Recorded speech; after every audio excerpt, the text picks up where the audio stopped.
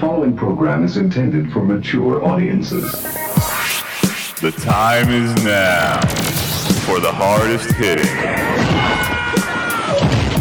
yet completely trivial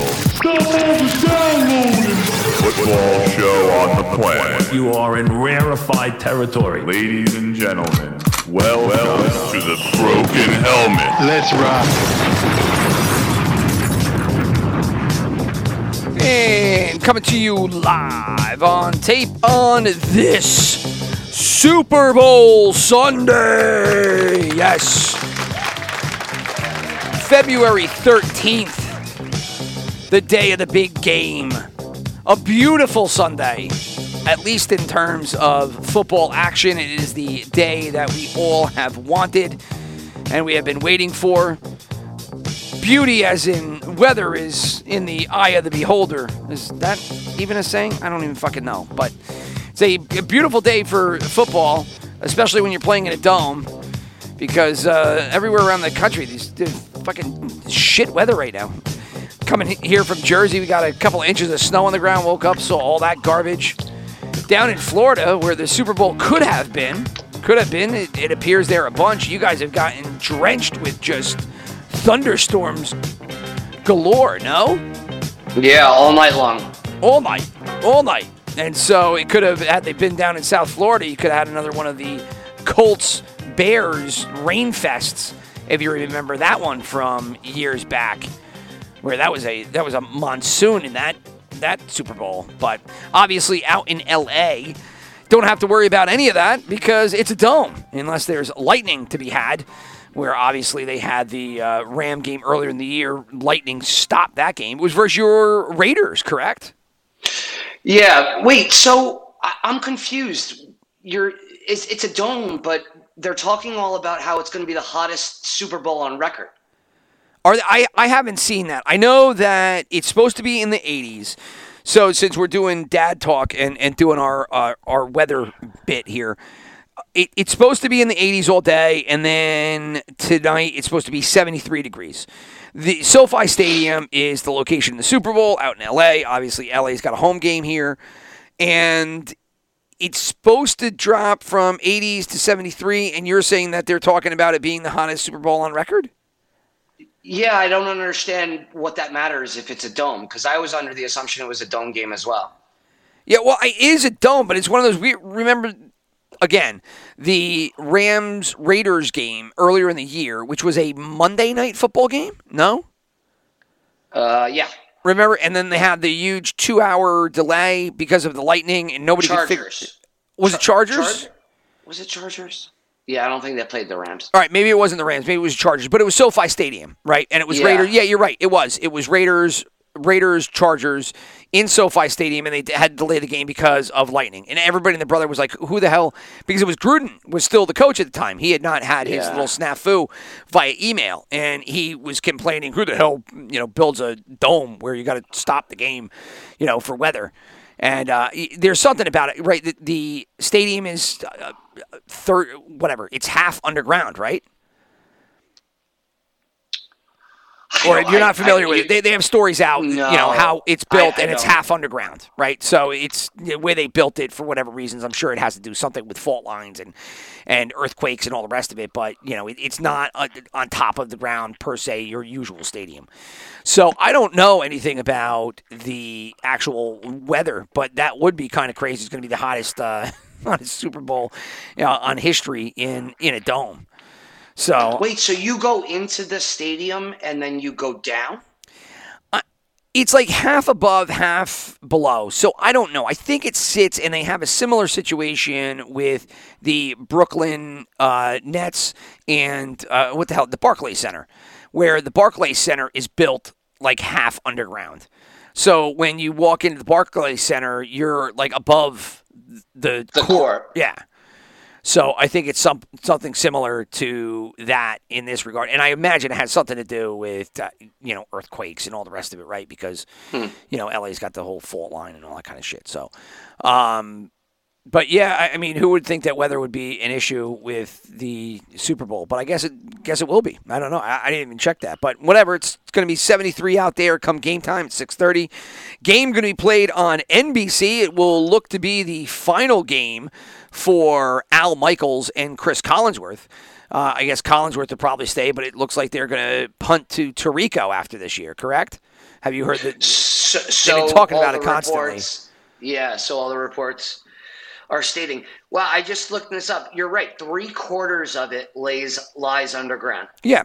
They've been doing stories about it because obviously they're trying to feature this big, mega billion-dollar stadium.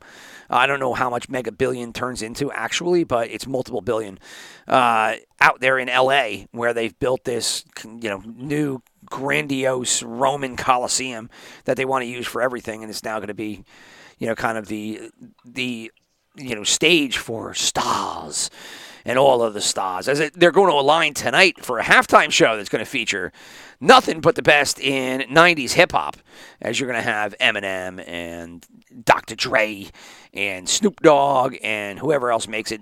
The Tupac hologram supposedly might make an appearance tonight. But yes, this new stadium. Yeah, that's what they're talking about. So, new stadium is going to be feature of the stars going forward, and they couldn't be more happier to get this Super Bowl there this year and get the Rams actually in the game.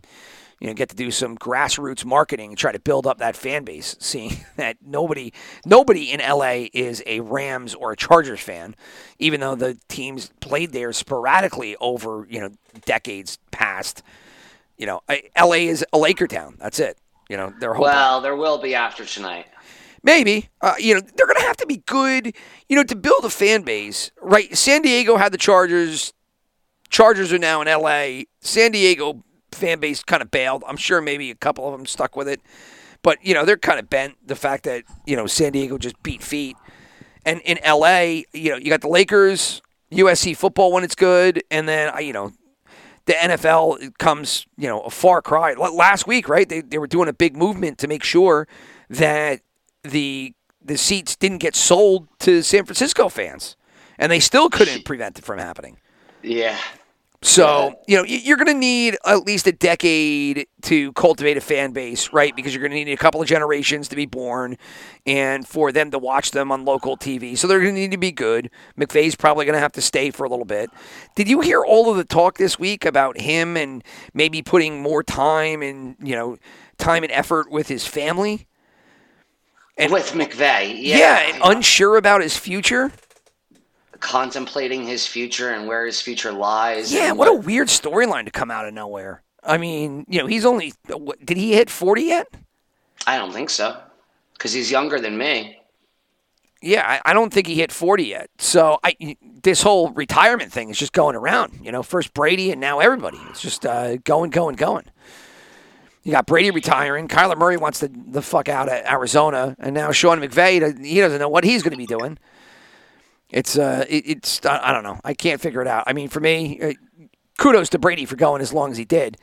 But for McVay, the talk to come out of nowhere about him, contemplating his future in one regard, I don't know, man. Sounds like maybe that would make me think he's sick secretly or something. Nah, it's getting a little conspiratorial. But, it might just be a random storyline that they just wanted to, maybe he said something somewhere and then somebody wanted to make a story about it, and so they did. Nobody retires at 36 from coaching. Yeah, especially when you've been, having the success he had out there. Obviously, look, they did mortgage the future for the present, and they're going to have to figure out a way around that down the road because they've pretty much mortgaged their future. I forget what the actual status. They don't have a first-round pick until 2024. Mm-hmm. So you're not going to be able to replenish the team with high-end draft talent. Obviously, draft is kind of a gamble anyway. So, but yeah, so that's where we stand. We've got the Super Bowl. Oh my God, do I even know the number? What's the number? Tell me it. It's 54. 54. Super Bowl 54 out in L.A., SoFi Stadium, 6:30, like we said. NBC, it'll be Al Michaels' last call for that crew. He's been out there, I think he said 20 years, listening to an interview he did with Howard Stern, where he said, basically Stern was trying to get him going, and he kind of didn't partake in it. But it'll be his last after spending, I guess, 20 years there. He went with John Madden originally, and then Chris Collinsworth. And, hey, look, Al Michaels, great run, dude. But eventually, some of these play-by-play guys, they've got to go.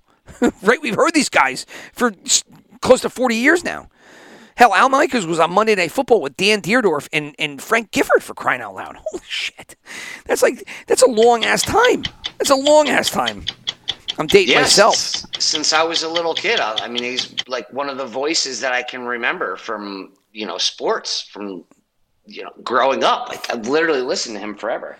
I mean, it went him and that booth, and then he did it with Boomer Esiason for a little bit. Who else did he do it? They did the the Dennis Miller experiment. Remember that whole deal? Was he in there with Tony Kornheiser? Or was that Tirico that was doing it when they brought Kornheiser in? Wait, Dennis Miller? Yeah, you don't remember that? Dennis Miller was on Monday Night Football. They tried to bring him in to be an entertainment guy. No. I don't remember that at all. Oh, yeah. And he would pre-script basically punchlines featuring players' names and the rest of it. And I mean, it did not work out at all. He had one call when Ty Law got an interception. I remember it. And he said something to the effect of, whoever the quarterback was fought the law and the law won. And I was like, oh, he got it. He fought the law and the law won because Ty Law, it's a pun.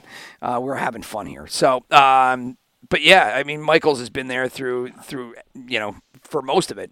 I think Tirico, when they did the Tirico thing, I think Michaels was gone at that point. I think he had already moved to Sunday Night Football with Madden. But yeah, so anyway, as we digress, Michael's last call here on NBC. It will feature the Rams hosting the Bengals. I don't know, did they decide on who the home team is?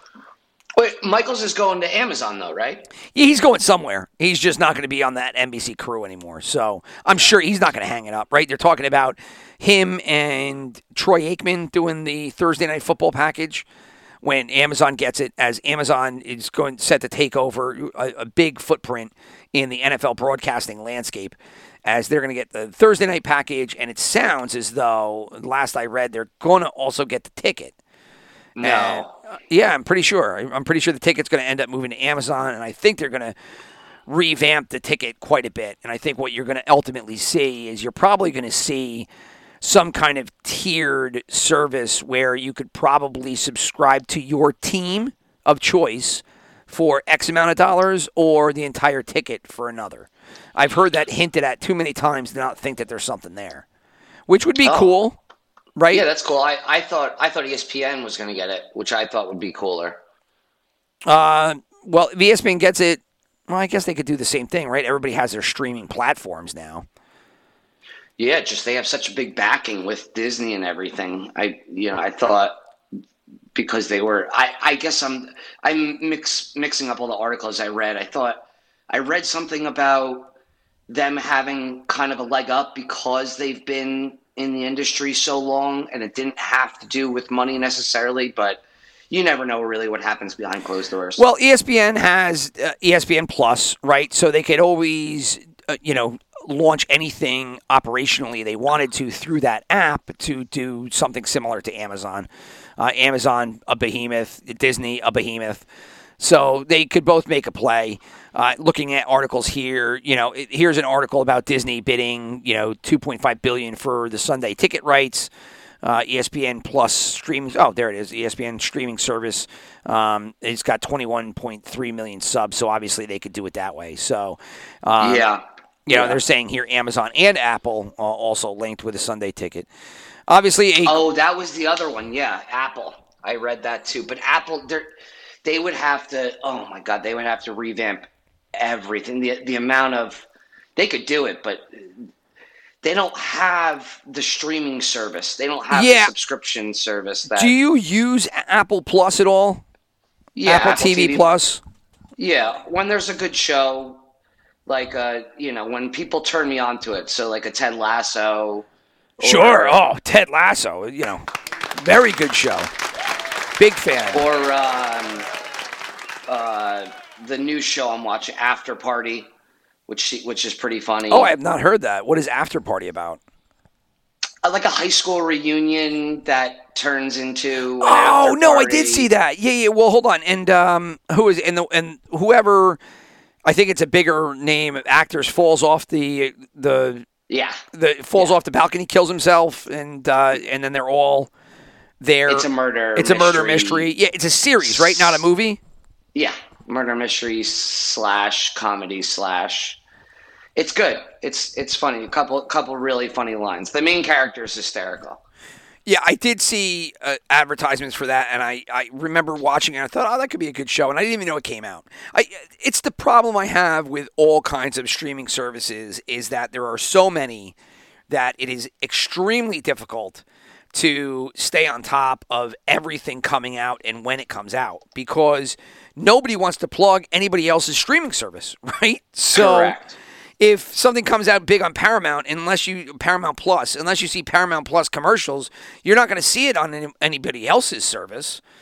And like Netflix, Netflix, you literally nowadays have to go onto Netflix to see what has come out because I rarely see Netflix plugs anywhere anymore. I don't think there are there? I don't know. I just don't see the volume. I used to see Netflix commercials. The commercial I see the most now, and it's as a result of the systems that I have, but I see Paramount Plus commercials all the time. Well, that's because they're owned by CBS, I think. I see them all the time, and it's got to be something with my streaming services and whatever it is. There's got to be some kind of link to Paramount and CBS. NBC. Whatever. NBC owns Peacock. CBS owns Paramount Plus. Fox owns. I don't think. Well, I think Fox is involved with Hulu, right? Hulu. That's it. Yeah.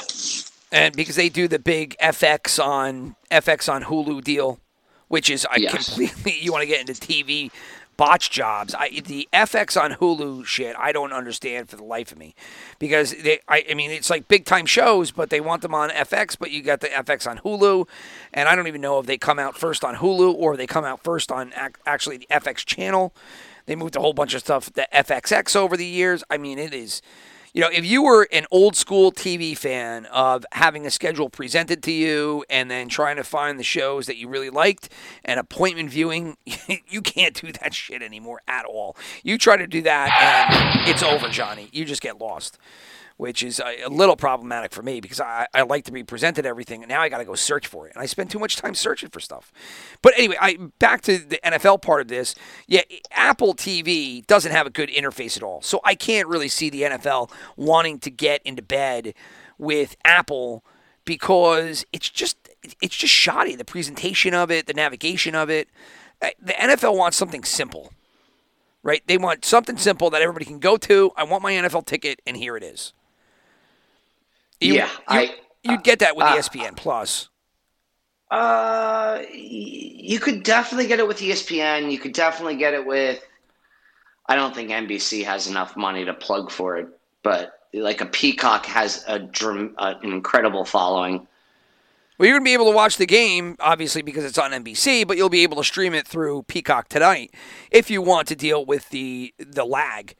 Obviously, you have to turn your phone off to make sure that you don't get any kind of notifications from any of your friends, because if you've ever watched any big game or live event on a streaming service, like I have, because I'm a DirecTV subscriber for years and years and years, Sony View before that. But if you have if you have a streaming service and that's how you're watching it, and you have your phone on, you will ruin most of the end of games. So yes, that's 100% true. Because Rocky and I we'll be on the phone all the time during games, and I will say something and then he'll be like, "What are you talking about?" Right. And so, for example, I was watching the Tampa Bay game, and the game that they lost to the Rams, and all of a sudden I paused it and then I picked it up, and so I'm on a delay. And Brady ties that game, and I'm like, holy shit, Brady is going to pull this off.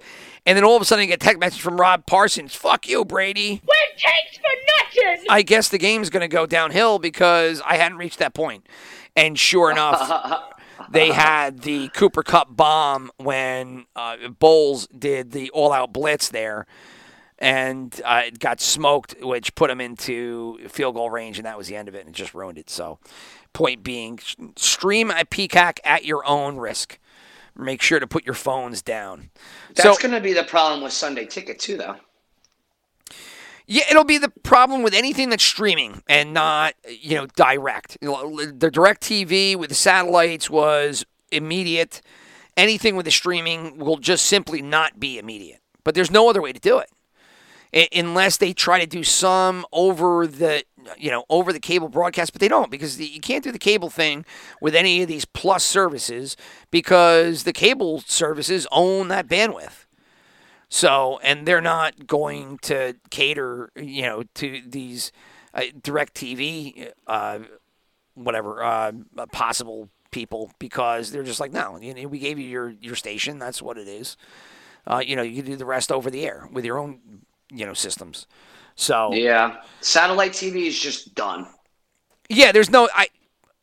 Satellite TV does the same thing that streaming TV does without the hardware and without the blackout issues and everything else. You just have to deal with a delay on live events. That's the only thing that you have to deal with. And ultimately, it'll be an issue because if more and more people go to streaming, then there is going to be a discrepancy on live events. There already is between the cable systems, over-the-air broadcast, and then streamers, because the streaming's always delayed. And it's a big delay, too. It's not short. It's like a good solid minute, 2 minutes. So... is it that? Yeah, I guess it is pretty long. Yeah, it is. Yeah. Because I have had multiple games ruined for me as I have watched it streaming, and people have been texting me. So now I just put my phone down during live events, and I just said I can't pay attention, which is kind of cool because you kind of detach yourself from the internet and the cell phone era, which is nice once in a while. I actually went out for beers on Friday night, and I forgot my phone at home, and it was like, wow. It was like night and day. It was like, this is actually cool. I didn't expect that at all. No, but it was. And so I might have to leave my phone, away. I was thinking about putting my phone on my door when I first come in, like putting some kind of sleeve there where, some kind of, shelving. And I just walking in and put my phone there and just putting it away and walking away for the rest of the night just to detach. Sounds pretty awesome. Yeah. Anyway, all right. That's boring. How do you get to that point where you can do that? Completely fucking derailed here. Sorry, as I go into my own personal, cell phone hole. But, back to NBC. So you can watch the game on Peacock. This will be the last night for NBC. Al Michaels, the rest of it. But Super Bowl 54 here. Rams, Bengals, Rams hosting. We'll get down to brass tacks here. We'll just jump right into some of the stats. We've got the Rams currently, right now. Time is 11 a.m. Eastern Standard Time. Rams are a 4.5-point favorite in this game at home. The over-under is 48.5. You want to break down the gambling statistics? Here we go. Sharps were on the Bengals up until this morning. The Sharps have now switched. The Sharps are on the Rams. And with that change, that makes the Rams a triple favorite here. Trifecta bet. The Sharps, tickets, money, all on the Rams. The tickets are in on the Rams at a tune of 58%. The money, more so, at 73%. That number actually was higher earlier in the week. I think it was up around 80%. So that has come down a little bit. Flip over to the over-under at 48.5, as we stated. The Sharps are now coming in on the over. The tickets are in on the over at 66%. And the money is on the under at 68%. But that number also was higher earlier in the week. So the under, which was the favorite for the money pool, has now come down. So you're seeing big money starting to swing over toward the over. 48.5 is not a lot of points.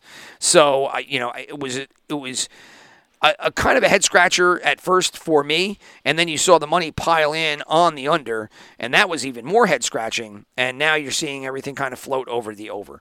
So those are the trends as of right now. Like I said, about 11 o'clock Eastern Standard Time. We'll dive into a quick recap of the DVOA standings, although if you follow Aaron Schatz, I believe is his name, the individual that is primarily responsible for Football Outsiders and their DVOA system, he even questioned whether they should redo DVOA completely or try to figure out how they screwed up so much in this Bengals team that has gotten to the Super Bowl. Because as the breakdowns go, here we go. The Rams are offensively ranked 8th DVOA. The Bengals are 19th. The Rams defense is ranked 5th DVOA. The Bengals, our offense, is ranked 18th. So you've got the Rams 8th ranked offense versus the Bengals 19th ranked defense, and then flip it around. You've got the Bengals 18th ranked offense against the Rams 5th ranked defense.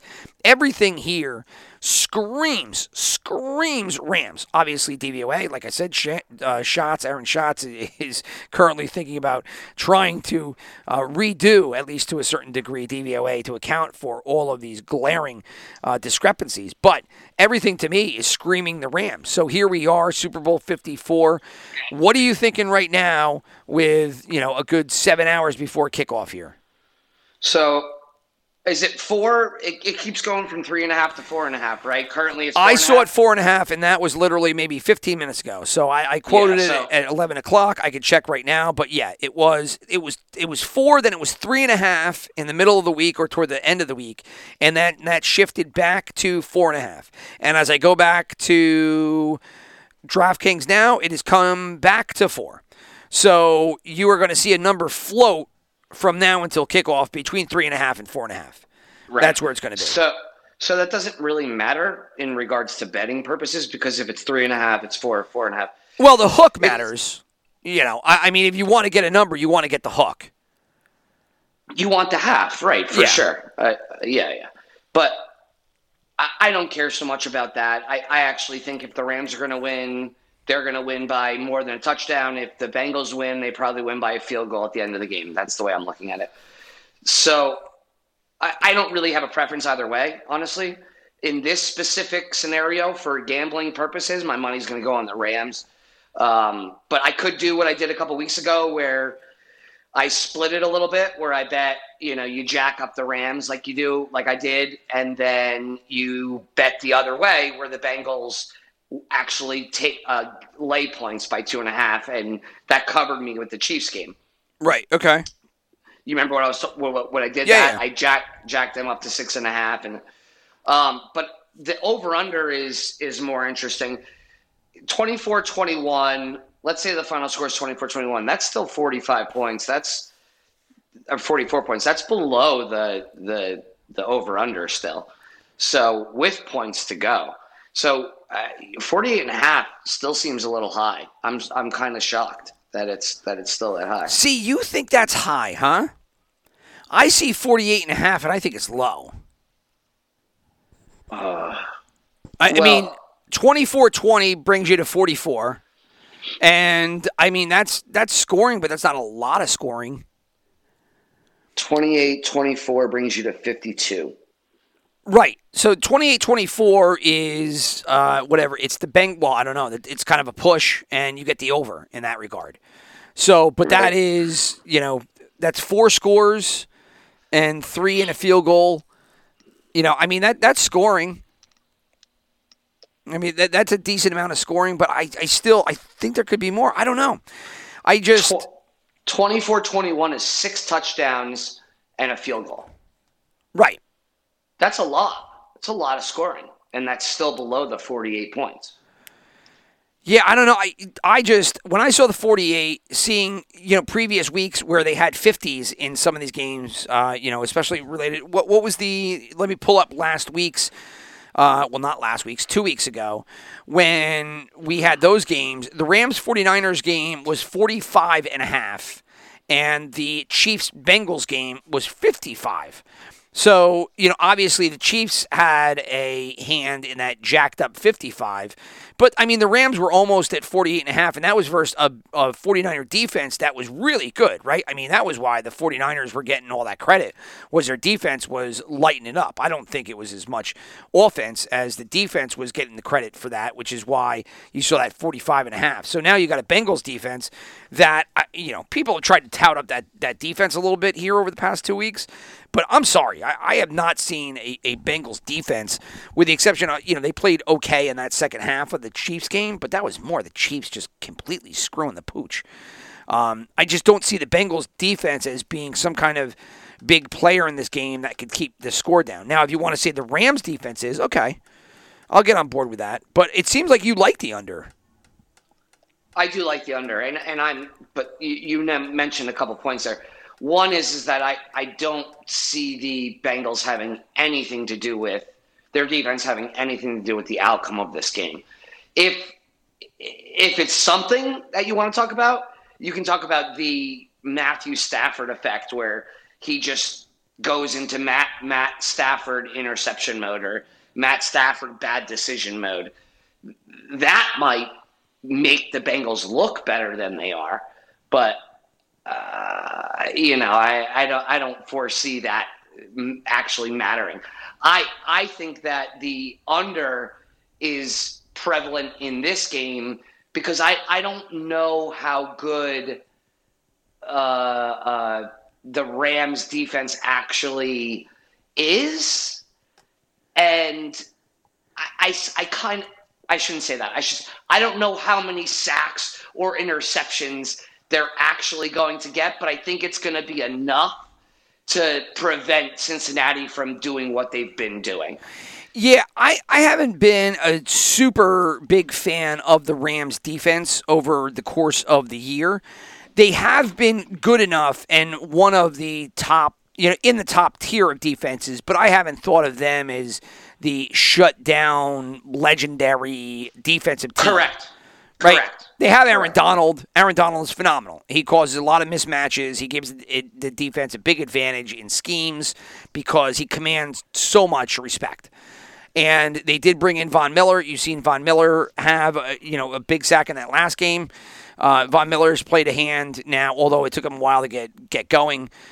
Leonard Floyd also on that defense. And then you have Ramsey as a shutdown corner. So if you want to talk about the defense in terms of where their strengths are they've got a top-flight pass rusher, maybe the best defensive player in all of football, and then you have a top-flight cornerback in Jalen Ramsey who travels. So, and those are two more things than most teams have, right?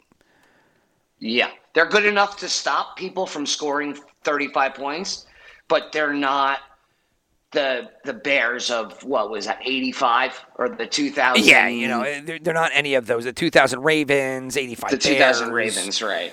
86 Giants also had a really good defense. I mean, there's been good defenses throughout. But yeah, they're not up there, but they have huge players. So yes, and they have enough of the contributing players in your Von Miller to Aaron Donald, your Leonard Floyd to Von Miller, that they could get away from it. Now, obviously their secondary was all banged up, and then they go and they grabbed Weddle off the scrap heap and they throw him in there, and then he has phenomenal games.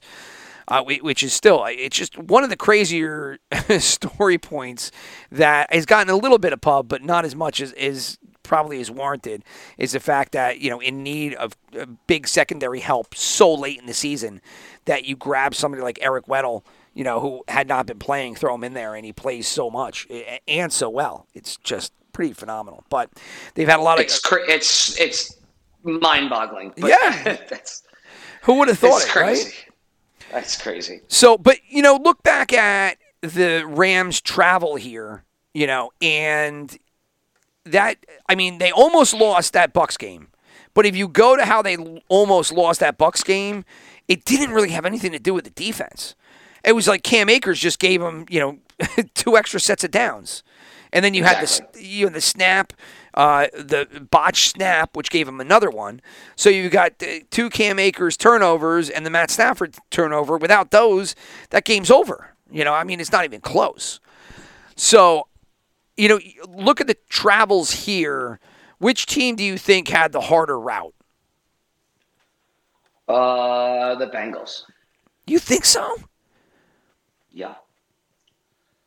I mean, the Rams had to go through 49ers last week, Bucks the week before that, and now shit, I completely forgot. Did they have the bye first week? No, the only one team got a bye. Oh, that was the Packers. That's the Packers. That's right. Who the hell did they play in the Super Wild Card? Can you think back that far? No. Yeah, nor can I. They beat the 5 seed. I'll just pull it up on my phone at this point. Wow, that shows you how immediate our minds have become. That and short-sighted is that you can't think back that far. So let's just go to Super Wild Card weekend and pull it up. Oh, they had the Cardinals. They mopped up on the Cardinals. That's right. That was not a good game. Yeah. Probably why we forgot about it. But so yeah, the Cardinals, then the Bucks, and then finally the 49ers. The Bengals had your Raiders, and then they had the Titans, and then they had the Chiefs. So I guess, yeah. I think they had to beat the 1 seed, the 2 seed, and then a gritty Raiders team. Okay, so all right, I'll give you. All right, so let's say the Bengals had the harder route to get here. Who had the better run to get here? The Rams. Yeah, for sure, right? Yeah. Yeah, you could argue that there's no shot the Bengals should even be here. None. That they were more or less gifted it, no? Especially that Titans game. Everyone thinks they're going to get hammered tonight. Me included. We haven't got down into picking everything yet, but me included. I am not looking at the Bengals as being a big player in this game. However, I have been fucking wrong. That has not been the sound. That has been the sound. That has been the sound of me making picks all postseason. It's a really annoying, terrible sound, and I hear it in my head constantly. But I don't think that the Bengals are. Maybe they're in the game in the beginning, but I think down the stretch they'll open it up. But the Bengals are kind of lucky to be here. I go back to that Titans game. If you rewatch that Titans game, God, Tennessee just gave them that game. Numerous times and bad play calling, terrible play calling, bad decision making, bad play calling. Bad play by the players. It was just all in all. It just wasn't good. I go back to that Tennessee game and the 3rd, 4th down series where on 3rd down they did a terrible run play option where it was a quarterback option and Tannehill held it. And then on 4th down, they went to Henry, and Henry just got smashed. And Henry looked like shit that whole game. They should have been. Yeah. They should have pulled him early. But anyway, the Raiders could have beat them. The Raiders had a chance there to beat the Bengals, and then obviously. In the conference championships, I don't know what happened, but Andy Reid decided to take a half off. And it blew up in his face, especially that field goal before the half. Screwed that royally. But you got to give credit to the Bengals, right? The opportunity was there. There were so many things about their path to the Super Bowl that could have changed in dramatic fashion in an instant. Yeah, but it didn't happen. It's kind of crazy. And that's why, you look at DVOA and shots saying, maybe we have to redo, our formula here to take account for something. I don't know how you take account for what happened with the Bengals. They could have lost every one of those games. And, the wild card game, whatever, it came down to the end and it just didn't happen. But the Titans, how do you account for the Titans screwing that game up? How do you account for the Chiefs screwing that game up? Those things are tough to predict. Very, very much so. And the Bengals earned it. They are in the Super Bowl, and they're there. They didn't stop. They didn't stop fighting. They didn't stop playing. Burrow. That kid Burrow's good, and Chase and him and Higgins is the unsung hero, and Mixon is nobody talks about how good Mixon was all year. They've been playing good. They've been playing all right. But look. Chiefs, Bengals, 7.5 was the spread of that game. At 21-3, you thought the 7.5 was good, no? Yeah, I mean, it was a lock. even when Sanjay Perine or whatever got the touchdown to make it 21-10, I still thought the 11 was good. For sure. And then all of a sudden the Bengals come back and win that game outright. It's just, I don't know. It's a great run for the Bengals. Kudos to them on the run. Burrow, Chase, give you a puncher's chance. Defense, I don't know. It plays good in spots. B.J. Hill, ex-Giant, having a really big end of season ever since the trade. He's been playing well. Did you see the joke about B.J. Hill related to the Giants? They said that, in the locker room, B.J. Hill immediately picked up his phone and called Joe Judge and said he wanted to play for the Giants. Because if you remember Joe Judge saying at the post-game press conference how I have people calling me all the time telling me that they want to play here.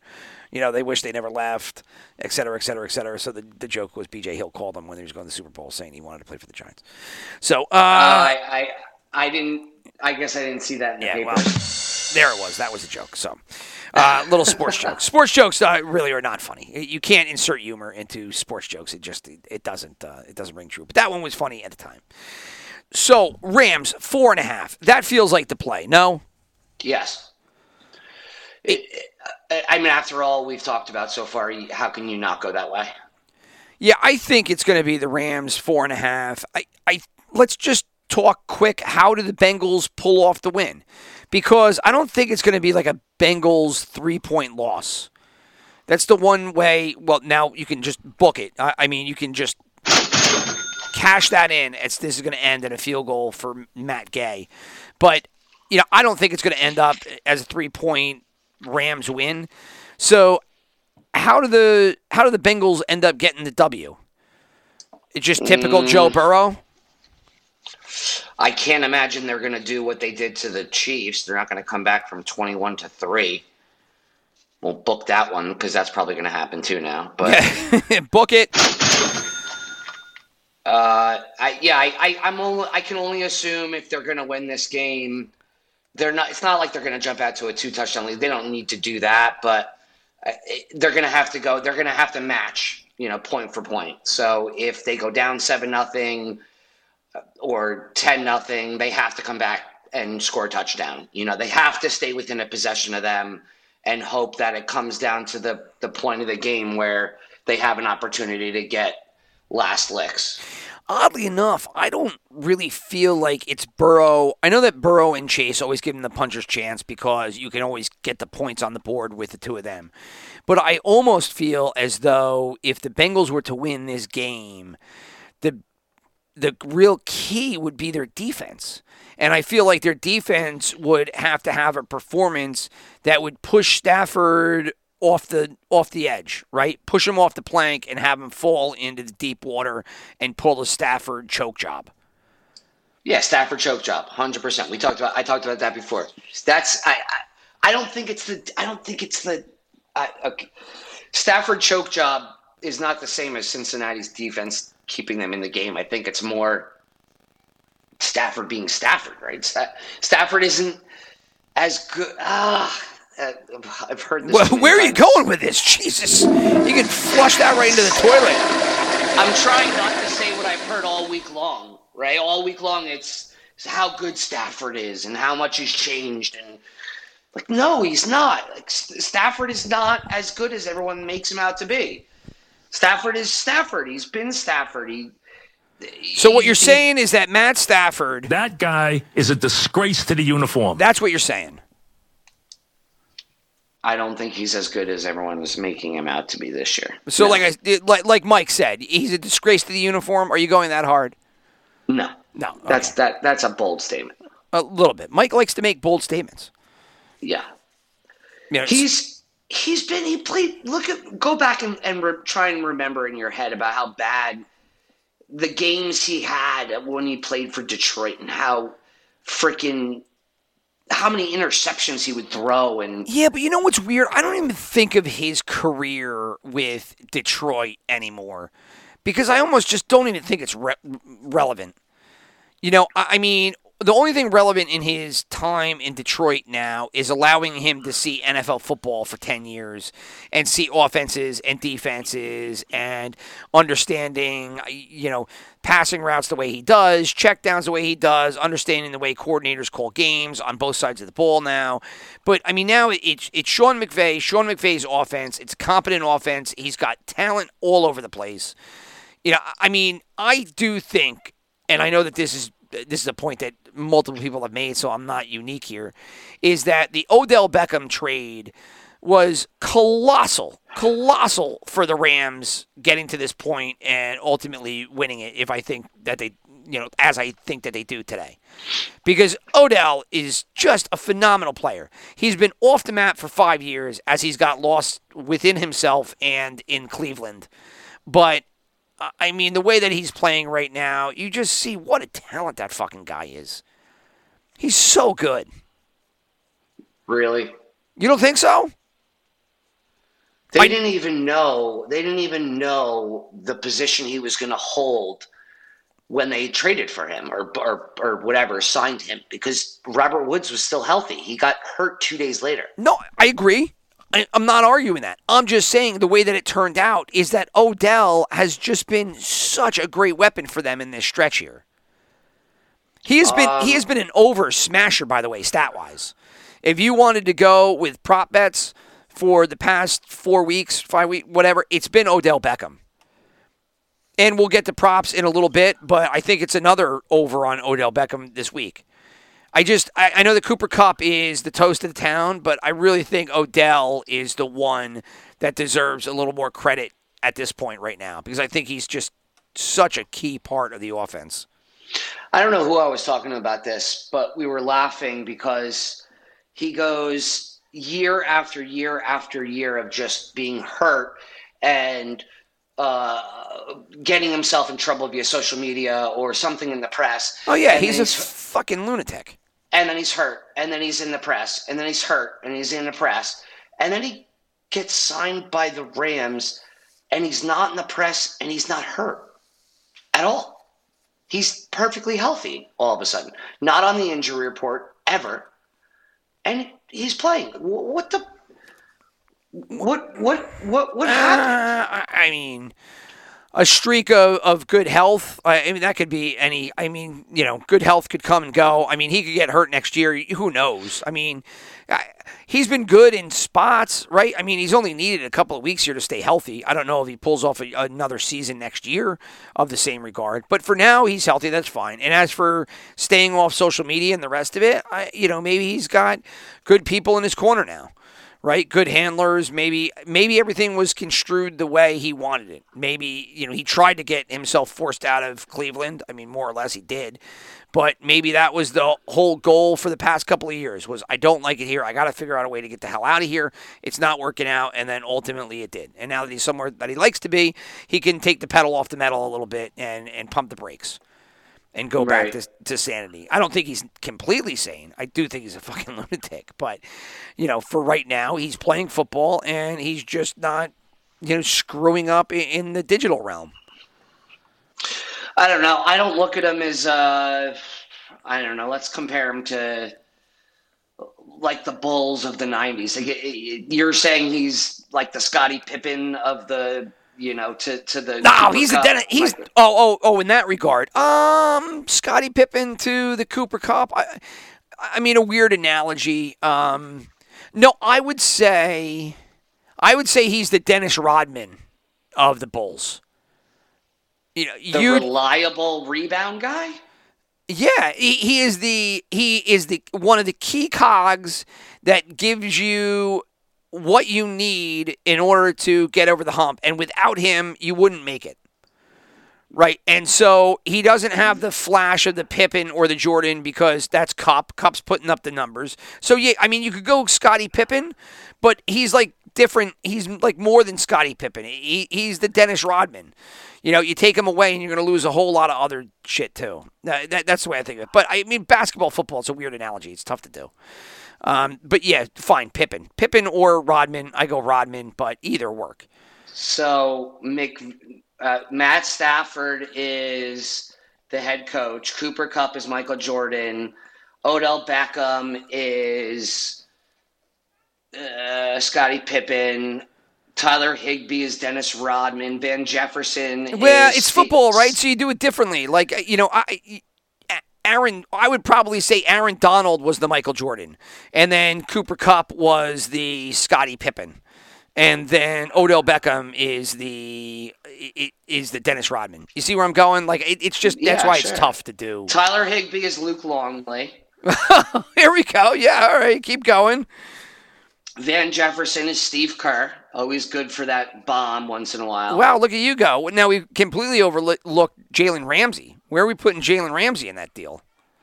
Well, I would say Jalen Ramsey is more Dennis Rodman. Oh, you're putting him there. All right. Well, and then so where are you going to stick? You're going to stick OBJ then. OBJ was.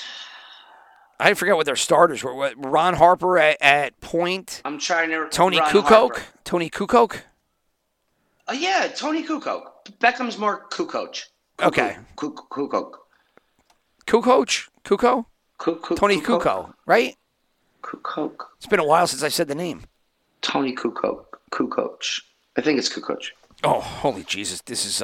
And boom goes the dynamite. Here we go. All right, so let's get off the analogy. So anyway, I think Odell's a big deal. I think you agree that he's a contributor, maybe not as big as I do. But, I mean, for me, I'm seeing if the Bengals make a run here, I think their defense is going to have to, make Stafford, go into that zone. Right, sure. Like we said, walk the plank. Yeah. If they can't do that, if Stafford has a good game here, I think it's going to be difficult for Cincinnati to compete. Agreed. At least down the stretch. Agreed. At least down the stretch. So, all right. So, with that said, let's flip over into some props. And have you looked at the prop board? Yes, I've examined it up and down, left and right, backwards, forwards, all right, inside and out. What do you like? So the biggest one, actually, I shouldn't say that the biggest one that on the board, but the MVP is going to be fun to discuss because you're going to make a bet on both sides of the ball, right? You're gonna try and pick a Cincinnati Bengal who I hate MVP picks. It always ends up being the quarterback. But it's fun to bet because at least you're in it till the end. Well, the only thing that you're doing with MVPs is betting people not the quarterback, right? Yeah. Yeah, because exactly. Quarterbacks are, I don't know what it is right now. Let me see if I can find the MVPs. Position of MVP. Quarterback is minus 300. The position of MVP, quarterback is minus 300. So if you want to go that route, defensive lineman, Aaron Donald, plus 1,000. Or, Oh, wow, that's down. It was 1,400 last night. Linebacker is plus 1,100. There's your Von Miller, Leonard Floyd play. Defensive lineman is plus 1,000. That's your Aaron Donald play. Running back, fullback is plus 900. That's Cam Akers, right? I don't see that one happening. I see defensive lineman and Aaron Donald happening more than a running back. Wide receivers plus 250.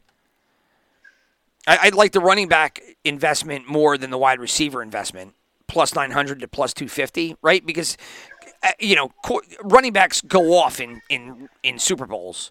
So you could see a Cam Akers just blowing the fuck up, right? No, I can't. You can't? Okay. I mean, he looks horrible. It's plus 900, right? Well, I mean, a mix-in. You're getting, 10 to 1 on your money. I think you're wasting your money. I mean, okay.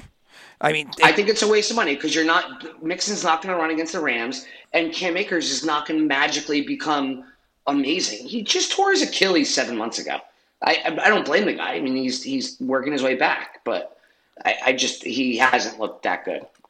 All right, so if you don't like running back, then I don't know where you're going here. I guess wide receiver or defensive lineman? Exactly. One of those two? Yeah. There's really nothing else. But I can't find I don't know why. Do you have the MVP numbers up in front of you? I do, yeah. The Super Bowl specials. Yeah. What do they have for MVP people? Well, Stafford and Burrow are the top two. And at then what? You have plus 100, plus 225. Yeah, okay. And then you have Cup at plus 600. Oh, yeah. See, Donald's plus 1,400. Right, yeah, they were doing defensive linemen. So it's obviously less because you get more volume. But Donald at 1,400. I mean, it's tough. I don't. Without pulling it up on Google, can you think of a defensive MVP in the Super Bowl? The last one, the Ravens. I don't know. Malcolm Brown. Oh, Malcolm Brown. There you go. And he turned that into a nice contract for himself. Not to your delight, because you guys were the ones that gave him the money. He sucked. He was terrible. He was horrible. Defensive Super Bowl MVP. The kid from Seattle. Oh, did he get it that one year? No. Smith, the year we went? No, you're talking about who made the play at the very end of the game. Here we go. So Dexter Jackson. Oh man, remember that? Dexter Jackson, safety for the Bucs. That was versus your Raiders. Right? He also turned that one, I think, into a prevalent contract. Ray Lewis, Baltimore Ravens. That was versus the Giants. That's what I said. Yeah. Yeah, you were right about that. 34-7. That was a shellacking. Larry Brown, Cowboys, turned that into a monster contract with you. Guess. Yep. That's 2. Did we say Malcolm Brown? It's Larry Brown. Malcolm Brown is a running back? No, Malcolm Brown, the cornerback from New England that signed with the Raiders. Malcolm Butler. Yeah, we screwed a whole bunch of stuff up. Larry Brown was a cornerback from the Cowboys that ended up going to your Raiders. He went to your Raiders. Yeah. Yes. Malcolm Butler made the interception at the end of the Seahawks Patriots Super Bowl. Correct. The big one, but he didn't go to the Raiders. No, I'm mixing Malcolm Brown, Larry Brown, and Malcolm Butler. Yeah. Yes. Oh, Jesus. That's like what? That is, we really fucking fucked that one up. That was a disaster. Richard Dent, he was a Super Bowl MVP. That was the 46-10 shellacking of the Patriots. Randy White, Harvey Martin, Cowboys, Super Bowl 12. Jake Scott, Miami Dolphins, safety, Super Bowl 7. We're going real back. So in the modern, I mean, there's only been a couple. Jackson was the last one? Yeah, Randy White, Richard Dent into Larry Brown to Ray Lewis to Dexter Jackson. And that was it. 20 years ago. Yeah, I don't know the number, but that was Raiders. That was around 2000-ish. So I forgot the year of that, but 2000 was the Ravens, so that was like 2001, 2002. So yeah, good 20 years ago. So Aaron Donald could break that today. Doesn't happen all that often, but at plus 1,400, I mean, definitely value there. So any other props that you're seeing there in MVPs or anything else that strikes your fancy? Yeah, I would. I mean, depending on how far you want to go into it, I think that T. Higgins at plus 4,500 isn't bad. Joe Mixon at plus 4,500. Like you said before, you're wasting your money at plus minus whatever, but plus 4,500 is. I guess he could get it. I mean, that's worth $10 to win. Well, he gets receptions and he gets rushes, so he could have a big. Same thing with Cam Akers, right? I mean, Mixon is probably a better bet. If you want utilization, Akers is going to have to split the backfield with Michelle, and I guess they're going to have Henderson back, and so Mixon is going to be the one guy, but they have to win the game. Yeah. I like Higgins and Mixon both each at plus 4,500. That's Yeah, I like the Mixon play. I do like the Mixon. I like Mixon. I like Darnold. Those are the two names that have stuck out that I like. Mine were Higgins and Donald. So there you go. So anything outside? You want some of the, I don't know, the other prop things. I always come close with the Gatorade. I actually think I hit the Gatorade a couple of years ago with Purple. Purple's always a far one, right? Didn't Purple hit 2 years ago? It was last year, wasn't it? Was it last year that it hit? Anyway, again, the leader is clear or water at 250. Then it goes orange, yellow, blue, none. I don't know what none is, but none is at plus 600. Red, pink, and then you got purple at plus 1400. None, meaning no Gatorade being dubbed. I mean, they always do it, right? I mean, they've done it for how many years now? They're not going to not stop. So I think none is a throwaway of your money. It's weird that it's up there, but I guess it's got to be up there, right? It's like the zero on the roulette board. So clear water is the leader in the clubhouse. I'm still, for my money, I'm going purple. You know, if you're going to take something screwy like that, you take the plus 1400 every year. I like blue. You like blue. Blue is at plus 400. So there you go with that. Other crazy props before we get into the good stat ones. Who will the Super Bowl MVP thank first? Oh, so stupid. Teammates, city fans, God, religion, family, any other, coaches, team owner. It depends on who they. If it's Cooper Kupp, he's going to thank God, or he's going to thank his family. Stafford too, right? Oh, Stafford. That's right. I'm sorry. Stafford's going to thank God, and Cooper Kupp will thank his family because that whole article with his wife. If it's Joe Burrow, you imagine he goes to city and fans, right? Probably. Yep. Yeah, being an Ohio guy, all the rest of it. Were there any other these freaky ones before I just rattled off the numbers?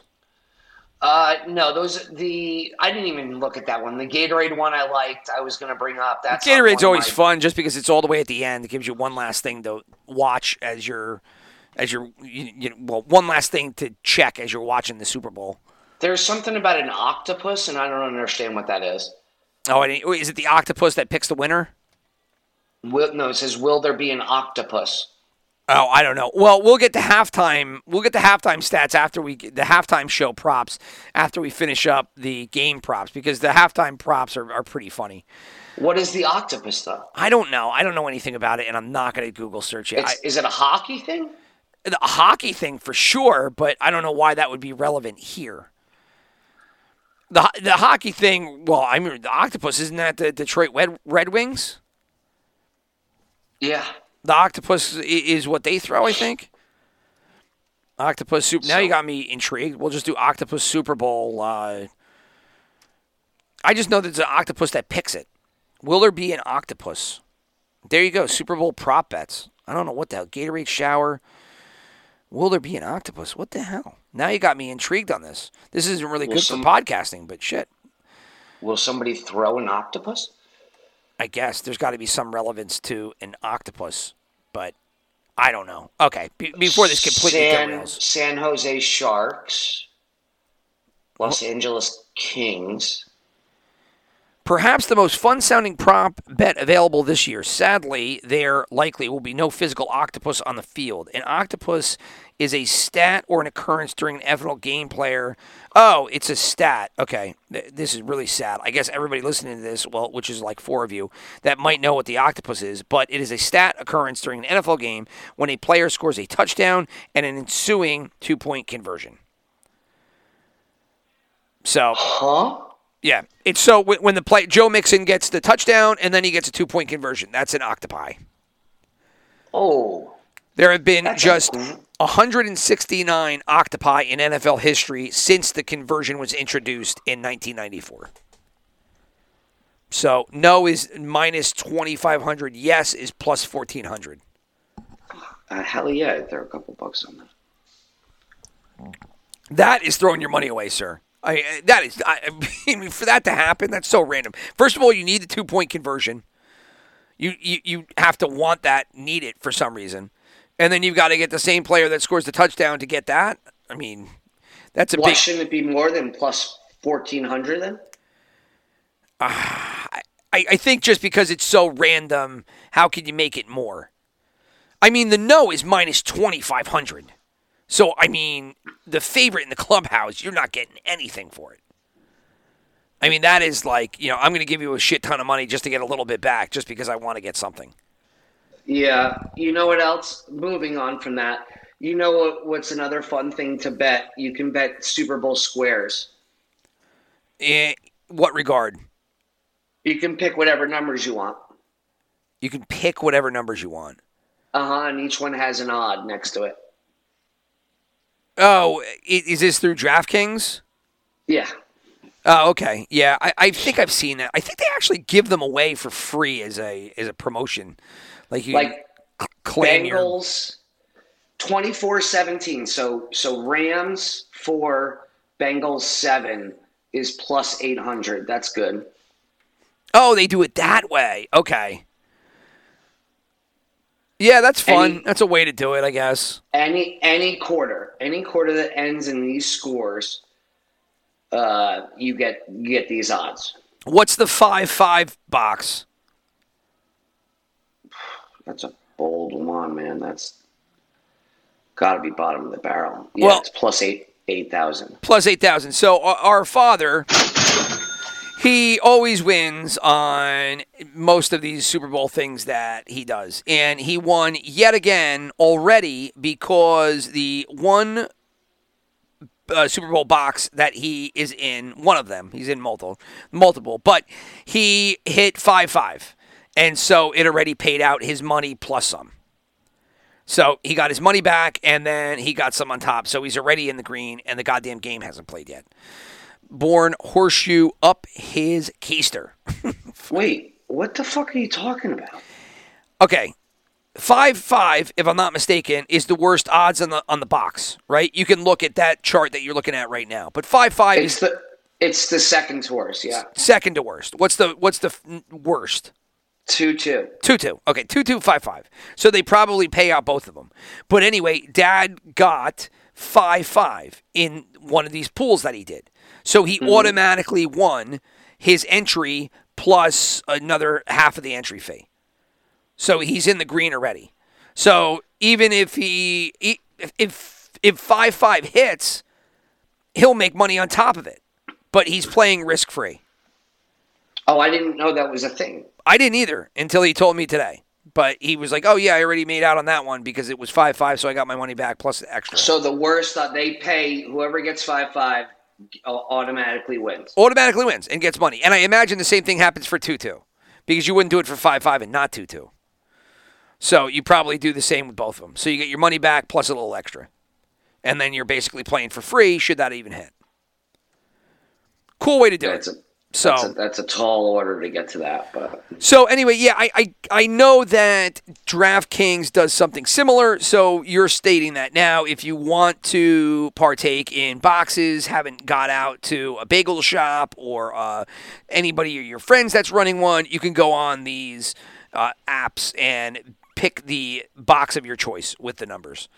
And they're paid accordingly. I probably wouldn't do that because I just think the scoring is so random. It's almost impossible to do. That's just a fun thing for engagement and engagement purposes only. But is there any there that you're looking at that you like? Yeah, the 4-1 that we were talking about earlier today. Okay, and you were saying that was plus what, 800? There's so many numbers. It's hard to. I lost track of. 4-7 was plus 1,000, so that's Bengals 4, Rams 7. That's a fun one. Bengals 7, Rams 1. So that's if the Rams won 21-17. That's plus 1,600. That's pretty good. Okay. And then the Bengals 4 and Rams 1 was plus 2,000. So if the Bengals won 24-21, and I bet the juiced it the other way where the Bengals were laying, the alternate spreads. So you could hit plus 2,000, plus you could hit, I think it's plus 300 for the Bengals to lay 2.5 points. Right. Okay. All right, yeah, I'm not going to venture into all that kind of stuff because that's it's really digging in the rabbit hole there, and that's just kind of throwing it at the board. But you said you like those couple numbers, so it's one way to go. Obviously, something to invest some time in if you like that or you haven't got into a box is to check out the boxes available from the sports books. Going to the numbers, I'll run through Some things, rushing, Akers 58.5, Mixon 63.5. The quarterback Stafford's at 5.5. Burrow is at 10.5. Receiving yardage, you have Kupp at 102.5, OBJ at 64.5, Jefferson at 35.5. In regard to the Bengals, you have Chase at 79.5, Higgins at 69.5, and Boyd at 40.5. Mixon, if you want to go to the running backs, he's at 25.5. If you receptions themselves, Kupp at 8.5, OBJ at 5.5, Chase at 5.5, Higgins at 5.5. Passing, you've got Burrow at 276.5, Stafford at 279.5. You want to go really deep into the rabbit hole. The completions, we'll start with the attempts. They're both at 38.5, and the completions are at 24.5. Kicking wise, the over/under for field goals is for both players is 1.5 in terms of field goals, and in terms of points, it's 7.5. So, just running through all of those, is there anything that might seem appealing for Chris Egge's dollars? Yeah, I'm really into Higgins this game, so I like most of his lines that he's getting. 5.5 receptions, 69.5 in yardage. Yeah, I like those. I also like. Actually, there was a combination of what was Akers and Mixon's receiving yards. Do you have those there? I don't have Akers receiving yards. I do have Mixon's. Mixon's was 25.5 receiving yards. Akers, I would imagine, have to be less than that. It is. It was like 13.5 yards. Sure. And I loved it. I love that. I love the Akers receiving yards. Of all of these, the ones that I kind of like, I'm liking Akers yardage above 58.5 because if he ends up being the lead dog or having a game and they end up getting, look, he was getting a ton of looks in that Rams game, and then he just fumbled the shit out of the ball. Had he not fumbled the ball, Akers would have had, some nice contributions there and probably would have carried over the next game. I could see them opening up a little bit of a lead and then getting over the 58.5. So I like the Akers rushing. We will actually. I hear my godson here, Christian, coming to the foray. Although I don't think I can see him because the video is off. He's staring at you, but okay. So anyway, we will take a quick break and then return after I get to say hi to my grandson. So hold on, and we will be back. And we're back. So as we were talking about the prop bets here. I was saying Akers. I kind of liked him at 58.5. That was in rushing yards. Do you like anything in the rushing yards? Not really. I just like the combination yards. Oh, that's what you're talking about. Combination. Go ahead. I like the Akers combination because it was so low. I don't know what it is now. I'm trying to pull it back up here. Player parlays. All right. Well, while you do back, that, it was Mixon. Mixon's is going to be high. His is going to be probably around 85. It's 100 plus rushing yards plus a touchdown is 125, combination yards plus a touch. What are you doing here? Just say it out linearly so I can follow. 100 plus combination between rushing and receiving. Okay. Plus a touchdown. Okay. Is 1,200 plus 1,200. For Mixon, I like that. I do like that. That's good, right? Because that's saying he's getting a ton of utilization. You don't have to worry about where it comes from. It's just got to be over 100 yards. Right. And he scores a touchdown in the game. Right. I mean, that's worth it. At plus 1,400, you're getting great return on it. Plus 1,200. Plus 1,200, whatever. Plus 14, plus 12. It's a solid little venture. Yeah. That's I like that a little bit. I like what's his name? T. Higgins. I like his value for whatever it is, a touchdown plus like 75 receiving yards is plus 1,000 or plus 1,200 or whatever it is. That's pretty good. Yeah, they always dial those up a little bit, right? Because if you look at Higgins, he's 5.5 receptions, 69.5 yards. But then when they do these correlated game parlays, they always dial it up from 69.5 to 75, right? The same thing with Mixon. Mixon's yardage on the ground was 63.5. His receiving yards were 25.5. But when they combined it, they just made it an even 100. Right. Cam Akers rushing and receiving combined is over under 82. That's really low. Yeah, especially because, he could do it on the ground. Then, whatever. It wouldn't be crazy for him to get 100 yards rushing on the ground, especially if they end up taking the lead and then try to, bilk the clock a little bit by letting him open it up. Again, he's going to have competition. He's got him, Michelle, Henderson possibly coming back. Akers obviously had the big fumbles in the postseason here. So, but I like the 58.5 on the ground for Akers, only because they could utilize him more so if he gets the hot hand or they're trying to run the clock out. So I had 5. I picked out 5 props that I love all day long. If you want to get into some betting. All right, well, then why don't we do that? We'll wrap this up here with actually, before we do that, let's go to one last thing of props just to talk about, and we'll make it quick before we get into our bets, and we'll just wrap it up. And that's the halftime props. Have you seen any of the halftime props yet for the big show? No, I can't find them on DraftKings. Okay, I sent you a link if you want to check your email real quick, but if not, I'll just read them to you because, as everybody knows, this is a colossal halftime show where several years ago, obviously, if you were unaware, the NFL had always battled halftime show disasters because they always tried to make it family friendly. Family friendly? Yes.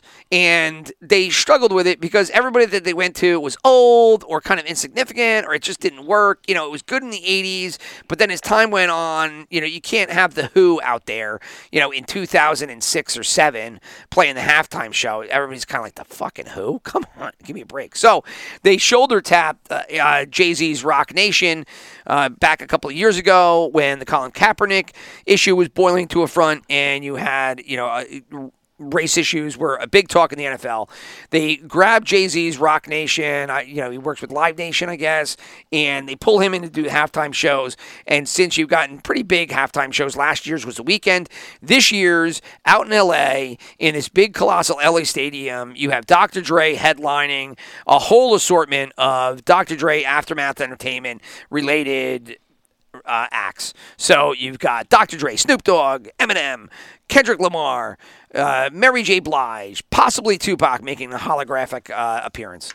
And so it's a big deal, even though I wouldn't say family friendly, especially since we're talking about gangster rap here of the 90s, which I bumped quite many decades in my car. Still do.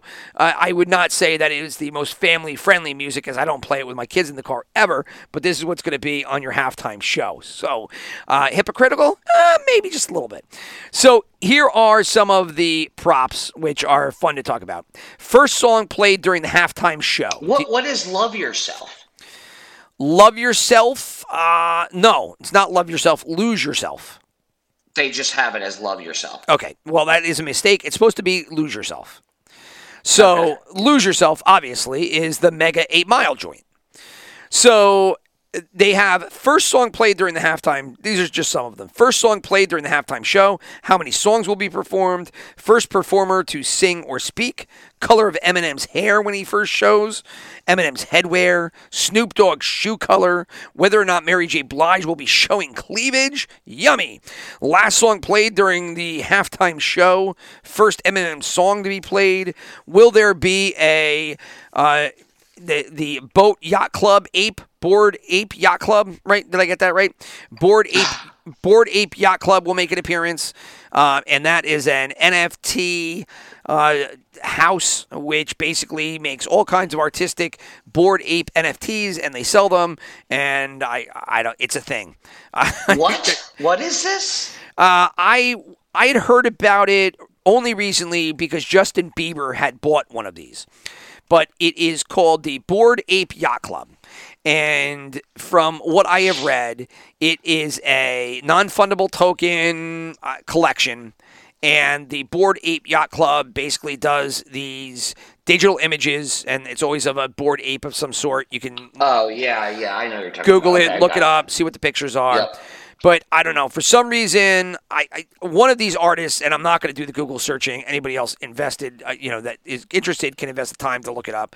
But there's got to be some kind of tangent to these acts or the halftime show, Rock Nation, or something in the Bored Ape Yacht Club, because one of the props, one of the props for the halftime show is, will a Bored Ape Yacht Club NFT be shown? And the favorite is yes at minus 400. So if you didn't know what the hell a Bored Ape Yacht Club is, you're in all likely seeing one tonight, and you will have to ask yourself what the hell it is. So it is right now the leader in the clubhouse at minus 400. But those are some of the halftime props. I will say that looking at this, and I know that you might not have looked at it, so since I'm vamping here, I like the Lose Yourself as the first song played during the halftime show at plus 750. I also like Drop It Like It's Hot at plus 900. Because can't you see it, right? They're not going to come out with the big guns at front at first, right? They're going to do like a warm-up song. They're going to get something to get everybody's blood pumping a little bit, right? Yeah, it's not going to be Lose Yourself. Well, I mean, you can't see that. Think about it, right? They come to the stage, and all of a sudden you hear dun dun dun dun dun dun dun dun. Dun. Oh yeah, man! That song is meant to be an opener. Lose Yourself is an opening song. That's what it is. I mean, you come out of the locker room to that song. High school kids come out of the locker room to that song. I mean, that is a get your blood pumping song. So I like that at plus 750. The favorite is California Love. Well, actually, the favorite right now is the next episode, depending on where you're going. These are all according to Bet Regal. But the next episode is at plus 200. California Love is at plus 240. But I'm going with Lose Yourself. And I could also see Drop It Like It's Hot, right? Because it's a party out there tonight. And can't you see Snoop Dogg coming up, through the floor? Boop, doop, doop, doop, doop, doop, Snoop. And that would get you plus 900 if that was the first jam. You definitely should never do what you just did ever again. I just did. It's too late. You can't put the genie back in the bottle, motherfucker. I just did it. But yeah. I like Lose Yourself at plus 700, 750, and I like Drop It Like It's Hot at plus 900. Lose Yourself is minus 250. At where? What book are you looking at?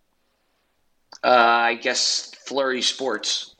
Oh, okay. Well, I'm doing this bet on Bet Regal. So Regal. Drop It Like It's Hot at plus 2,200. Right. So these are obviously changing. So this is which song will be played first at the halftime show. Lose Yourself is minus 250. Okay. So I like it. Nothing but a G thing at plus 2,800. No, definitely not that. So I like Lose Yourself. Obviously, if you're looking at Bet Regal, you're getting way better odds than here at Flurry Sports because they have it as a leader in the clubhouse. So you can take all my analysis and just flush that down the fucking toilet. Because at minus 250, I don't like it. But I did like it at plus 750. Drop It Like It's Hot, though, at plus 2,200. My analysis there still flies. So what will be seen first? A Tupac Shakur image at plus 175. Or what are the other ones? Bored Ape Yacht Club, minus 200. Oh, it's one of the Bored Ape Yacht Club. There you go. Which one is going to be seen first? Eminem in a Lions jersey, plus 650. Yeah, because obviously the Detroit thing. Snoop Dogg in a Steelers jersey. I don't know. Bored Ape Yacht Club, the leader in the clubhouse, Tupac Shakur image. I would probably, the Bored Ape Yacht Club thing. It's kind of like what? I guess. I mean, maybe the Bored Ape Yacht Club thing is right there in the beginning. Who knows? I don't know. But that one I can't touch because that's kind of, you got to really foresee what they're going to do in their show. I could do the songs because you can kind of foresee them coming out with certain songs and not others. So let's see. First performer. There's so many, dude. There's just so many things First to bet on. performer to sing or speak.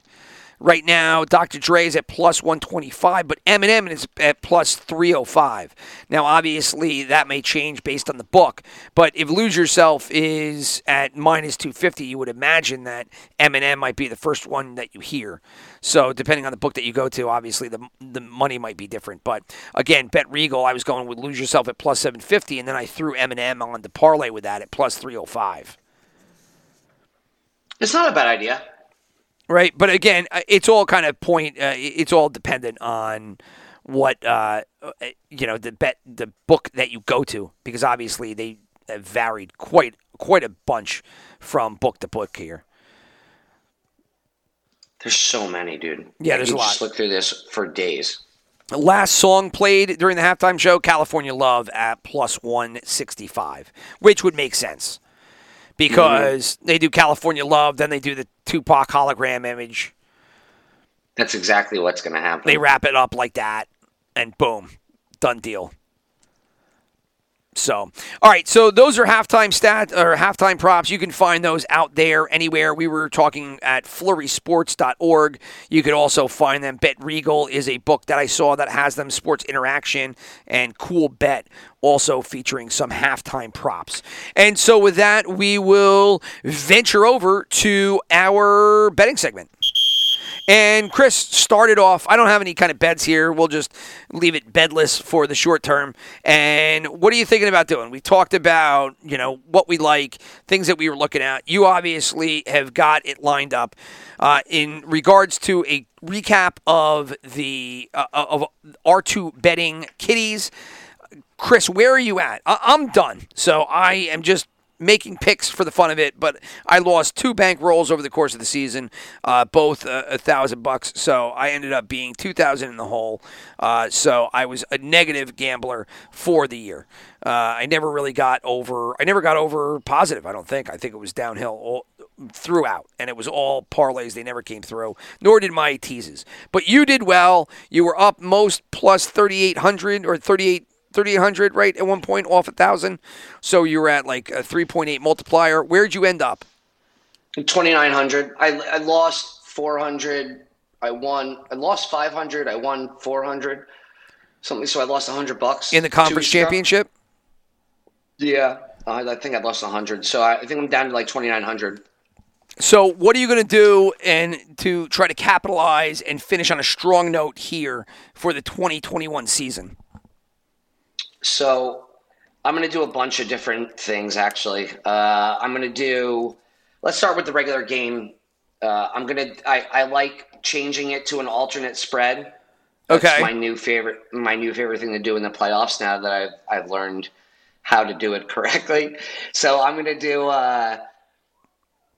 Rams. I'm going to turn that into a 6.5 point spread. Yeah, I mean, I dig that because I like the Rams here in this game regardless. So I like them at 4.5. Yeah, 6.5 still makes it a touchdown is good. So you get those 2 points with, if you're going to go 6.5, if you're going to go 4.5, why not go 6.5? Exactly. So that turns it into plus 125.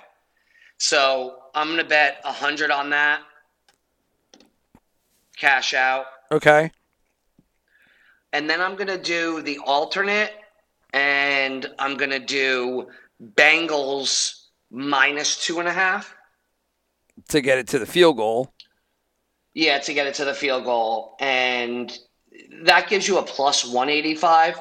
So, I'm just kind of looking to try to break even there. So if I bet 25, it cashes out 75. So how much are you putting on the plus on the Bengals minus 2.5 that gets you to 185? Just $25. Oh, you're not doing the 100. Okay. No. Just 25 to get to a 75. Because I honestly think the Rams are going to win this. I maybe I'll root for the Bengals because I'm going to be with Rocky and Hamilton, but I think that the Rams are gonna win. Plus I like to see a good game. So if it's close, that's fun. Makes it more fun. Yeah, well, you put those two down, and then basically both teams can win, And the way that you see it, the Bengals win by a small margin, and then but more than the money line because you're creating the alternate spread. And the Rams, meanwhile, you think that they're going to open it up, so you jack it up, and the touchdown is all they need. Right, touchdown is exactly. So 100 to win 225 or 25 to win 75. Either I lose $25 on the Bengals, or you win 100. Lose 20. Yeah, exactly. So, all right. So that's for the games. I'm not going to really play too much with the over/under, although I would go under if I was going to, if I was a betting man in this world listening to this podcast. Sure, go with the under. But I'm going to go with some props. So first prop I'm going to go with is T. Higgins to be the person who scores first. First touchdown. Okay, I was looking at a couple of these, and I'll bring them to light when I start talking. Yeah, all right, so T. Higgins as the first scorer. What was that at? That's plus 1,200. Okay. So I'm going to go $20 to win 260. Sure. All right. I'm going to go with player to record first sack, Aaron Donald. Yeah, I mean, that can't be that much, is it? It's plus 350. Is it really? Yeah. Is he still the leader in the clubhouse, or is there somebody above him? No, it's either going to be him or Miller. It's plus 350, plus 400, plus 450. They're all very close. All right, so Donald is at plus 350. Okay. I mean, he doesn't even have that many sacks on the year, but I think he's going to be jacked. Yeah, right. You're going to go with their best player. If you don't go with him, you're probably going to go with Miller. If you kind of like getting better odds, if you have it in front of you, what's Floyd's number? Yeah, I'm looking it up right now. So Super Bowl specials, not Super Bowl specials. I got to pull up the defense here. DST props. So, Aaron Donald's first at plus 350. Yep. Miller's plus 400. Hendrickson's plus 500. Yeah. Floyd's plus 600. So I kind of like the Floyd only because you get the plus 600, and if they're going to focus on Miller and Donald, which is a tall task, then ultimately something breaks down, and Floyd is a good pass rusher. So I could see him getting that sack as a result of the focus being placed on the other two. So I kind of like the plus 600, but sure. All right, so Donald at plus 350, first sack, and what are you going to put on that? I actually was thinking about Troy Reeder at plus 2,000 or Logan Wilson at plus 3,500. Okay. I mean, the numbers are there. They're sky high. Yeah. Obviously, that would have to come on a blitz of some sort. Yeah. Logan, I actually like, but I didn't want to use Logan Wilson because I kind of like him somewhere else. And Troy Reeder is really good. I like the Reeder play more than I like I like Reeder more than Wilson because I could see with a shoddy Bengals line the Rams trying to do oddball blitzes. Not that inside linebacker blitzes, oddball, whatever. But I could see that being deployed and actually coming through more so than Wilson, where they're really going to be having to shore up that secondary and the second and third levels of defense to make sure that game doesn't get out of hand. And I don't know if you want to necessarily take your linebacker out of place and rush him unless it's a key spot. So I like the Reeder one more than I like the Wilson. You're talking me into Reeder over Donald, actually, because I don't know if Donald's going to be able to. They're going to double him. That's going to pull. Miller's not going to. Miller's old.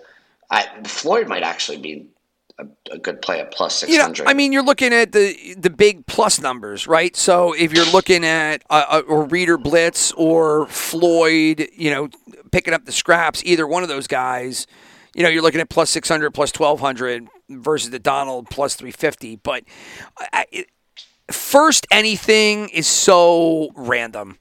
But it's fun. That's what makes it fun. Yeah, completely. Yeah, I'll have to decide what I'm going to do. But for now, for sake of what I've written down already, I'm going to go. No, I'm I'm going to change. I'll change it to no. Donald. Jeez, make up your mind, sir. All right, Donald, it is done. Yeah.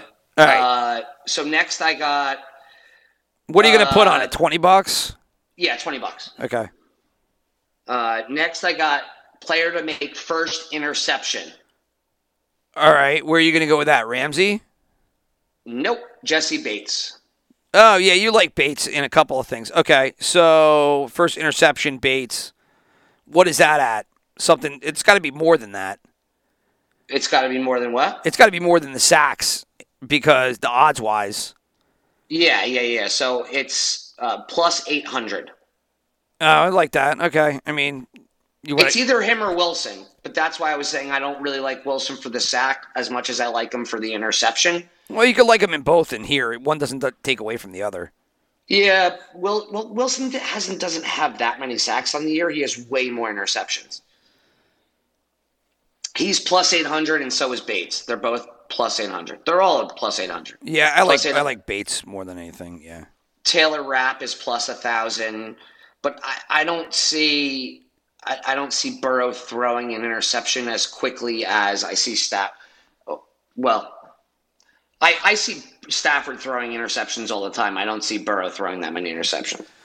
Yeah, I would like a Cincinnati player more so than a Ram player in regards to the first interception. Right, exactly. So I'm going to go with Bates at plus 800, and I'm going to lay 20 on that too. Where are you going next? I'm going to go with touchdown score, but the last score. Okay, instead of the first. Yep. You're going to think I'm crazy for this. No, it's all random, but I mean, it's going to be based on the odds that you're getting, and there'll obviously be some kind of logical explanation. So go ahead. Rams defense plus 2,800. Yeah, well, so they're going to be well ahead. Cincinnati's going to be having to throw the ball and come back from behind. They get pinned deep in their zone, and something screwy happens, either a pick six or a fumble, a strip sack, something as they're trying to get back in the game. Rams come through with a big play, and that's the last touchdown scored. Yep. So $10 to win 300. It's pretty good. Yeah, take it. I mean, they're all small bets, right? I mean, you're just hoping you hit on one of these things to break even. Yeah. And then the last thing I have written down is the color of the Gatorade. No, you said you were going blue, right? If the Rams win and the Rams are blue and yellow, it's got to be blue or yellow. No doubt about it. What was blue? Plus 400 or something, if I remember right? Yeah. Yep. And what does that get you? 20 to win 100. 20 for 100. Okay. And so you've got your straight bets here. Well, you got your alt spread bets. You've got your player props. You got some game props. Do you have anything else on the board? No. That's it. Okay. We'll flip it over to me. Like I said, I don't have money, so I'll give you my picks. But there's nothing for me to invest here. So over the course of the year, it didn't work out for me. So now the fun is I would do a correlated parlay. I like the Bengals. I like the Rams. I like the 4.5. I like it at 4. I like it at 4.5.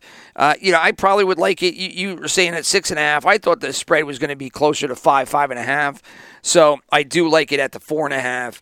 The over/under at 48.5. I saw the money on the under. It was a head scratcher at 48.5 because I thought for sure it would be a little bit higher, and I was going to like the under. 48 makes me a little more apprehensive, but I like the under in this one. And then when I saw the money heavy on the under, even though that has peeled away a little bit in this morning, because earlier in the week it was 80% of the money pool was on the under, and that is now down at 68%, and that was a little while ago. So I like the Rams and I like the under. Thought process being that the Rams win handily by the spread, and their defense just creates problems and issues for the Bengals, who really have not played any solid, I shouldn't say solid teams. They have not gone up against a team that has given them a great game as of yet. People argue, no, it's their defense that did it in the Kansas City game. And what didn't they do in the Tennessee game? Point being, the Raiders could have won.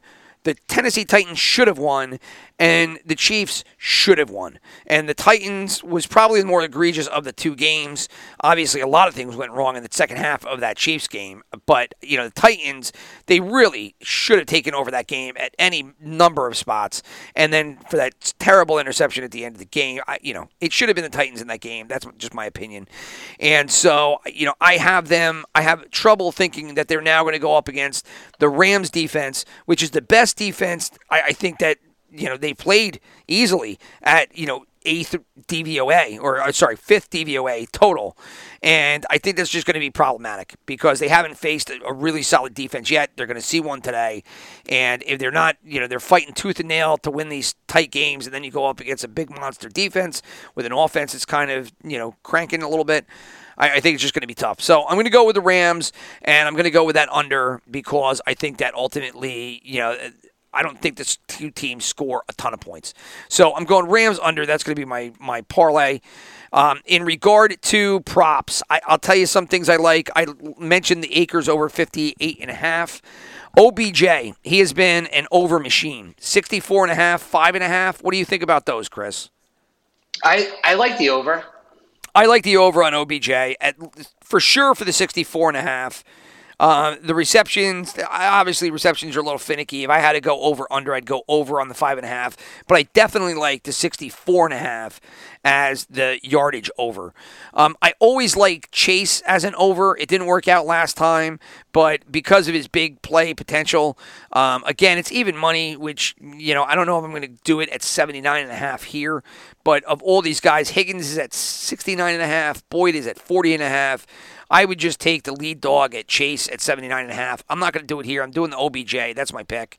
But I'm also looking at Chase. And otherwise, I don't know if there's anything in the longest rush, longest reception category.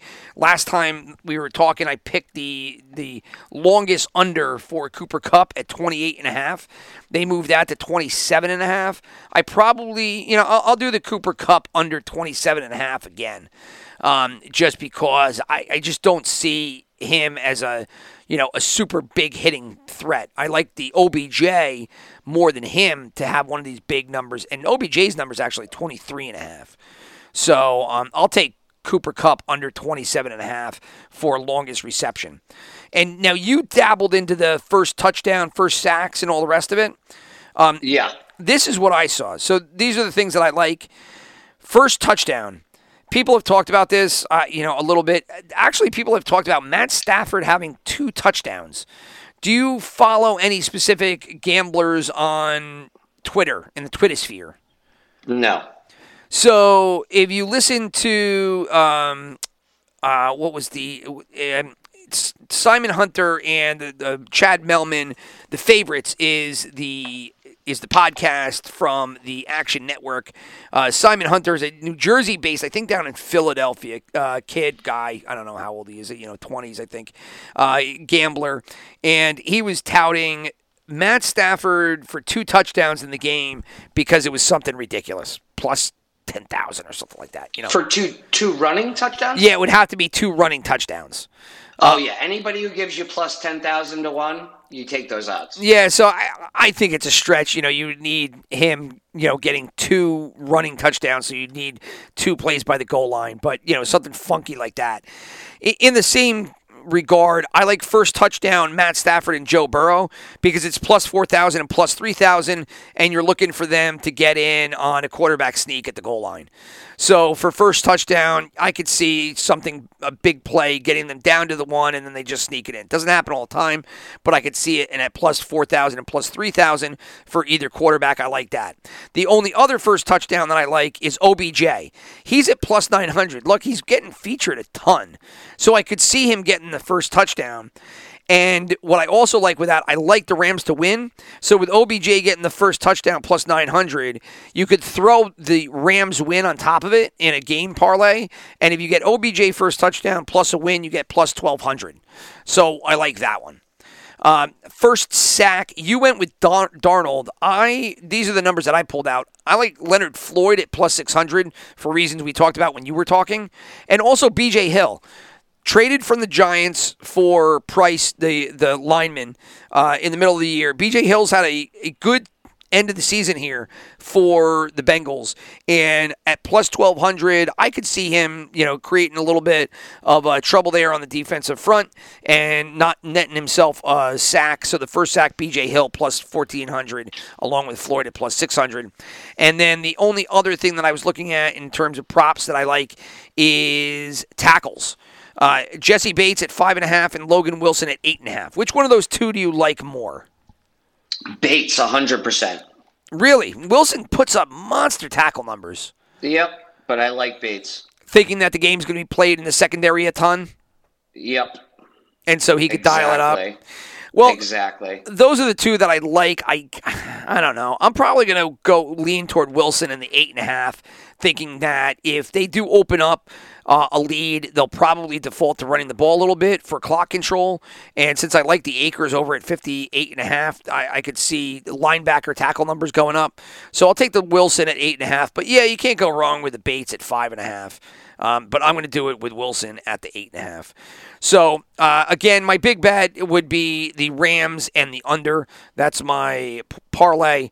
But all those other things that I mentioned, Akers yardage, OBJ yardage, Cup under longest reception, first touchdown, you can go with either quarterback or OBJ, first sack, Floyd or Hill, tackles, Bates or Wilson. So, all that said, is there anything else we have not discussed that you'd like to throw out there before we punch out for not the season, but at least for Super Bowl Sunday here? No, I think we're good. Rams, I think, are definitely, last thought, I think Rams have this in the bag as long as they play their game. And unfortunately, there's too much on the line for them. This could be their only shot, man. Like, I don't know how well that team's going to stay together over the next 2 years with lack of draft picks, but this could be their opportunity. Yeah, I agree. Time is running out because you do need your draft picks to kind of replenish the system. They have mortgaged theirs away in order for the short-term pick, and you're kind of looking at it right here, right? The stars have aligned. This is kind of the window of a couple of years. And they got to get it done at a certain point, and you would imagine this is going to be one of their bigger advantages with a Cincinnati team that is really young and doesn't have a great offensive line. So they've got to get it done here. How do you think about that? This game, I can't imagine this game going any other way than what we've discussed. But if it does, can you imagine the Bengals just come out firing and go up like 14-0? No, I can't. But crazier things have happened, right? Joe Burrow, Jamar Chase, puncher's chance. So we will see. We're a couple hours away here. Chris, enjoy your Super Bowl Sunday. Everybody else, all the best for your wagers, and we will talk to you soon. Adios. Peace, man.